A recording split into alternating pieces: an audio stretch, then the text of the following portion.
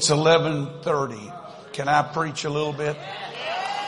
Somebody bring me my iPad. I want to explain to you what's happened this morning and why we have to nurture what is happening in this place every time we come together. And I will try to just be concise. I will not go into all the details, but Matthew chapter 9, verses 1 through 8.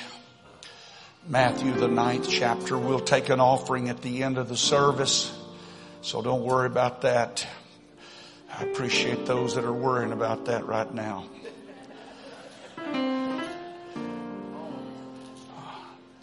Matthew chapter 9, verse number 1. And he entered into a ship and passed over and came into his own city, that being Capernaum, or what became the city of many of his works. If you read Luke and Mark, they also carry this story and they give much more detail. Matthew, remember, is the tax collector. He just condenses everything into the simplest form to give to us. But he said, and behold, they brought to him a man sick of the palsy, lying on a bed. And Jesus, seeing their faith, said unto the sick of the palsy, Son, be of good cheer. Thy sins are forgiven thee. I don't even need to read anymore. I want to explain to you what's happened in this place today. And it is the unbeatable combination that no matter what the situation or the issues are, it is always going to produce miraculous works. Amen. You can be seated for just a moment. I love this story, and I'll try to be very concise, but it is such a fascinating story, and there's so many rabbit trails that you can get lost on when you start looking at it. And when you read the accumulative story of Matthew, Mark, and Luke, you get such a large picture of what happened in this amazing drama that unfolded in Capernaum. The interesting thing to me is, how would Jesus going to respond to the things that happened in this story? It begins with introducing us to 4 unnamed men and one man who had a problem. Much deeper even than he realized, or perhaps he wanted to admit or acknowledge. But here was a man who was crippled and unable to help himself.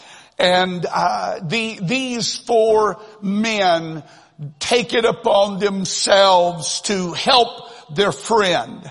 And when you read the story and you see to the extent they went to get him into the presence of the Lord, it is truly an amazing story. Imagine with me, if you will, for a moment, that the men, I don't know where he was, but they recognized that if we can get him to the Master, that we believe something can happen in this man's life. And so laying on his bed, unable to help himself, a burden, in fact, to all those that were around him, unable to choose his own destiny. There are 4 men that pick him up and start moving him toward where Jesus is. Now, the Bible says, Scripture declares that the place where Jesus came, the house, filled up with people. They were everywhere. And so that when these 4 men got to where Jesus was, it was crowded. There was no way in. There was no door. And the sad thing is, nobody even when they saw the condition of this man, was willing to give up their space for somebody else. I'm going to tell you why that's important in a minute. There's a difference in attitude between the four and the multitude. And you can be a part of a crowd, or you can be a part of something else that will help make God happy and make Him glad for the day. Amen. So here they are. They come into this setting. There's no room, there's no window, there's no door. And so in their ingenuity and they're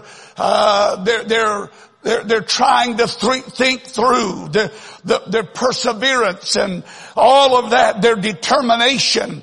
They became ingenious in what they were going to do. They got up on the roof. Now you'd have to understand that the houses in that day were not like ours. They don't have pitched roofs.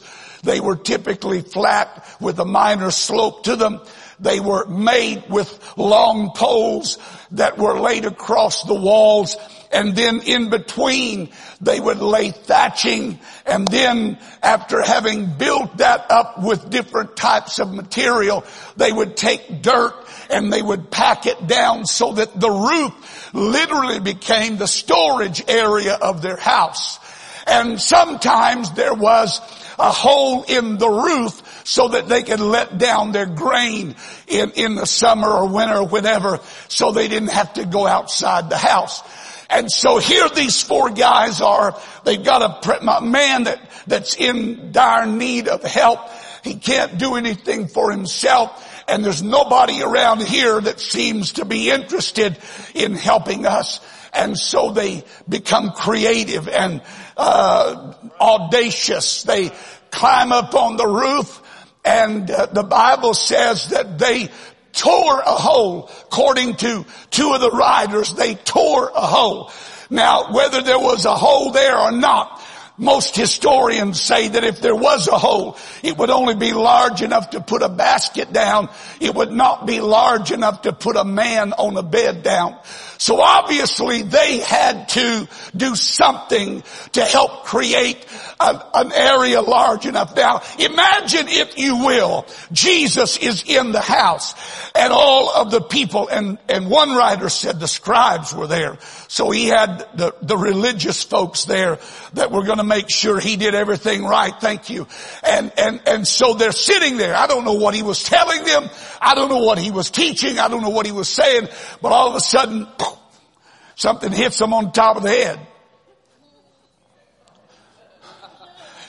And here another second, something else hits them on top of the head. Can you imagine the disruption?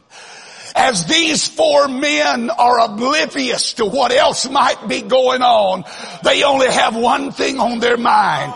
We have got to get our friend inside this house where Jesus is. I can't even imagine what the people were thinking. They're looking up thinking, what in the world are these lunatics doing? What has happened? People, they've lost their mind. They're crazy.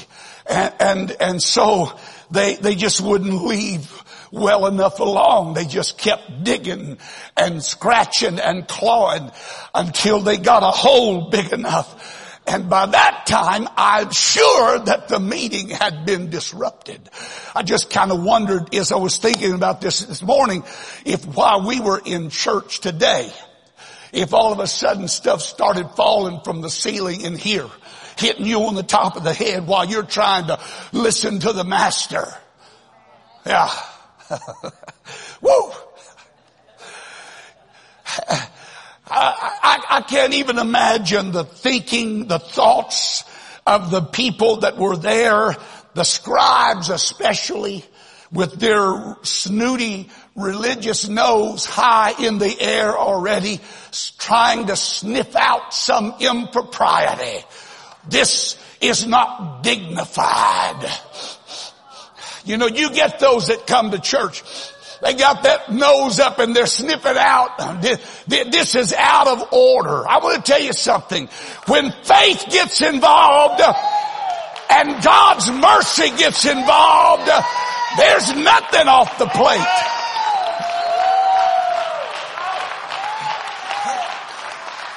Oh yeah, I don't have time to go into that either, but anyway. And so here these guys are. They're letting, and here's what my understanding is.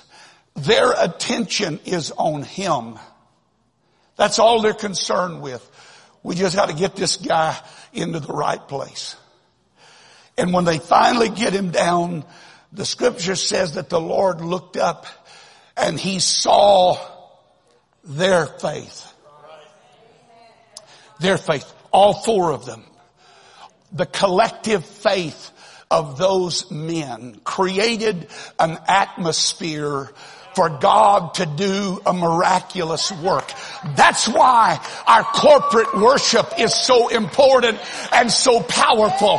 Because when your voice begins to blend with my voice, and my voice blends with your voice, and your voice blends with this voice, it creates an atmosphere where God said, oh, I want to be there in that place. I want to do something in that house. I will do something in that house. I want to talk about their faith for a minute. How powerful that collective faith of these men was to change the entire atmosphere and to change the tone of what was happening. It created an opportunity for a man, somebody other than themselves. Oh God, help me right now. This, my friend, is when faith becomes the most powerful in our lives. Not when it is focused on our need.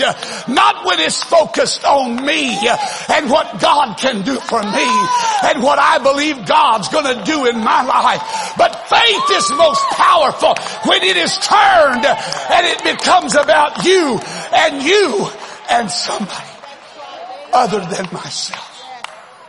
When faith becomes selfless, it creates an atmosphere where God says, this is good. This is good. And I'm going to prove to you that's what he said. When you and I turn our faith outward, we help people that don't even realize they need help. And here, oh my Lord, first of all, when they brought the man there, they knew he was crippled, but they didn't know why he was crippled. And all they were trying to do is get him to a place where his physical need could be met.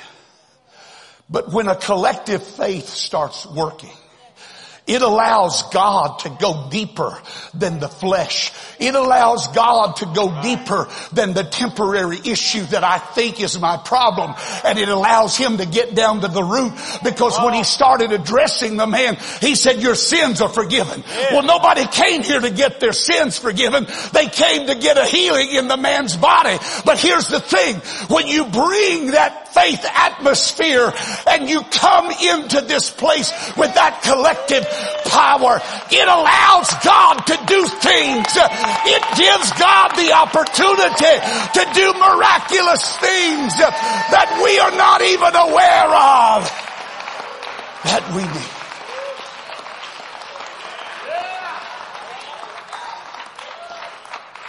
You ever have a grumpy day? And you admit, man, I don't know why I'm being so grumpy today.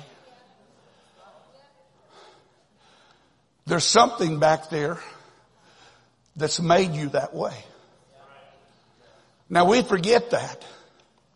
You know, we keep moving on in life, so we forget a lot of the things, the irritations that happen in our life that cause us to be grumpy. And so we just come to the altar and we say, oh God, I got a bad attitude right now. I just need you to help me, God.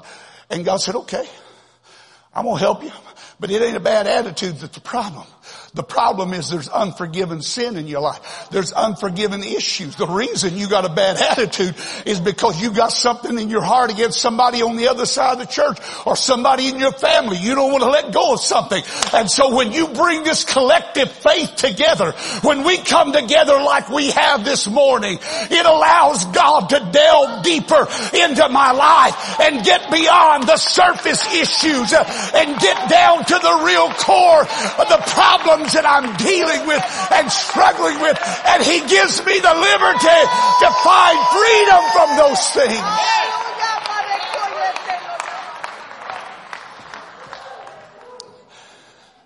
And so here's God's response to this collective faith. Be of good cheer. Be of good cheer. It is one of the most powerful, simple phrases that Jesus makes in the New Testament. But you have to notice the times when He made it. There are about 4 or 5 times in the New Testament when that phrase, be of good cheer, is used. And every time was a critical moment in somebody's life. And it was a moment of death. It was a moment of life or death. It was a moment of fear and wonder and question and doubt about the future. But the Lord's word in those situations was, be of good cheer. Here's what God is saying. I just want you to understand from my perspective.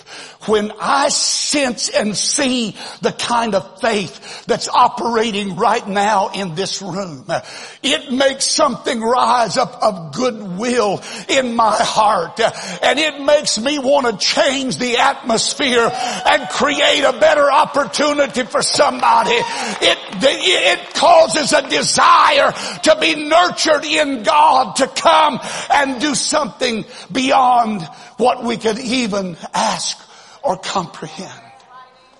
Oh, yes. He said it when the disciples had been trying to get across the Sea of Galilee. They were rowing and rowing, but the winds were contrary.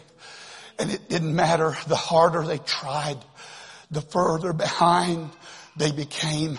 They had done it all night and hadn't even made it perhaps to the middle of the Sea of Galilee. And the Sea of Galilee was a body of water that they could navigate in a matter of hours under normal circumstances. But these weren't normal times. There was a storm blowing around, and but they were doing all that they could do. They were rowing. They were trying to survive. They were trying to keep going. We can't go down out here. And all of a sudden there is this misty spirit of, what is that? One of them said, it's a ghost. And what was the Lord's response to that fear? Be of good cheer. That means I'm about to change your situation. I am about to change the outcome to this story. Oh yeah. It's what He said when He sat in an upper room with the disciples and He poured His soul out to them about the coming events of Calvary and the betrayal and all that He was going to have to suffer. But He said, I have good news for you. I've overcome the world. Be of good cheer. Don't let what you see coming knock your faith down. Don't let what you see coming destroy what I'm doing. Understand there's a better day coming. There's a better day coming. And I'm just telling you that I want you to know that there is reason to be joyful today. There's a reason to dance and shout today.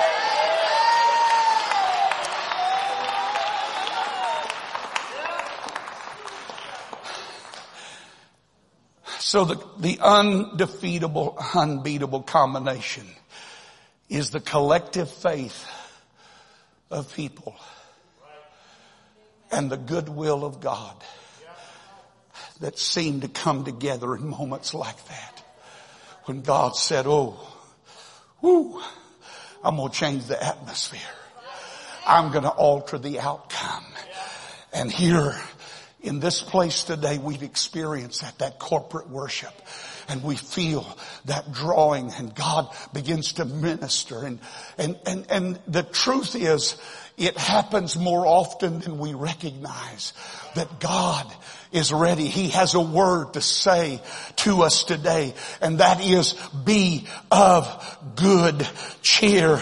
Instead of them hearing words of condemnation and words of reproach for what they were doing, the Lord was actually encouraging them and saying, you're doing good, guys. Come on, keep that up. Keep doing what you're doing. Keep praising me like you're praising me. Keep worshiping like you're worshiping, because it's going to create that atmosphere for anything to happen. Here is a word that gives hope to a hopeless man and the possibility of recovery. Here is one that speaks to a man who had lost everything but was about to be given everything back. Woo. I don't know what you felt like you've lost in your life, but I have a divine word for somebody today. God is going to bring it back. He's going to give it back. He's going to order your steps in the future, and whatever you might have lost in the past, He said, I'm going to restore it to you. I'm going to bring it back into your possession. I'm going to bring back the joy. I'm going to bring back the laughter. I'm going to bring back the shout. I'm going to bring back the joy.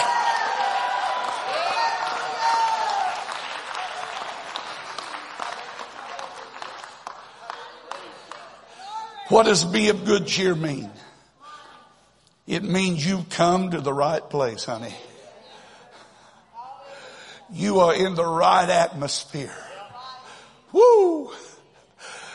Oh yeah, your friends could not have done a better thing for you than what they have done for you today. Oh yeah. Oh yeah, be of good cheer. You are not only in the right place, but you're in the right presence. Of all the words that Jesus could have spoken, and the many that He did speak in His ministry, to me, there are none more precious and empowering than those words, be of good cheer.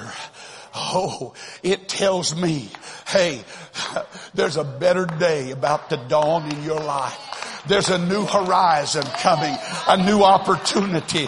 Whether you're frightened as a disciple and you're rowing through the night, or you're sitting in a room full of friends and you're afraid of the future, and what you're being told is not good. It's pretty bleak. But He said, hey, don't worry about it. I've got the future in my hand, and I've got your future in my hand. Be of good cheer. Come on, let's stand together. It's what He said to Paul on the way to Rome. Oh, I don't even have time to go into that story. 27th chapter. And he said, there stood by me an angel of the Lord this night. Yeah. And his words were, be of good cheer. Paul, I just want you to know the atmosphere, the circumstances are about to change. I've heard, I've seen, you're not going down. When facing the issues that we face in life, it is important for us to hear God's response to our problem. Be of good cheer. This is what Brother Foster preached last night. I got this. How many of you went through the week saying that? Say, God, you've got this. And you've been here before and you've done this before. That's what it means. And so when we come together and that collective faith begins to rise. Let me get the scripture real quick. I know I've got it somewhere. He said, again I say unto you, that if any two of you shall agree on earth as touching anything that they shall ask, it shall be done for them. Now, in the Greek, it's a play on words, musical terms, Brother Claty. And it was referencing when you hit a note. Hold. Yeah, just. Now, when I played the guitar or the bass, I would get my instrument and I would find that and I would start tuning myself to what that note is. And the other instruments on the platform, they're getting so that when we start to actually play, there's harmony and not chaos. That's what the Lord said happens when you and I agree. You strike a note and it resonates in my heart. And when it starts resonating in my heart, it starts moving and resonating in this heart. And the next thing you know, it's resonating over here and over here and over here. And before you realize what's happening, there's an orchestra of praise and power that is released in this place.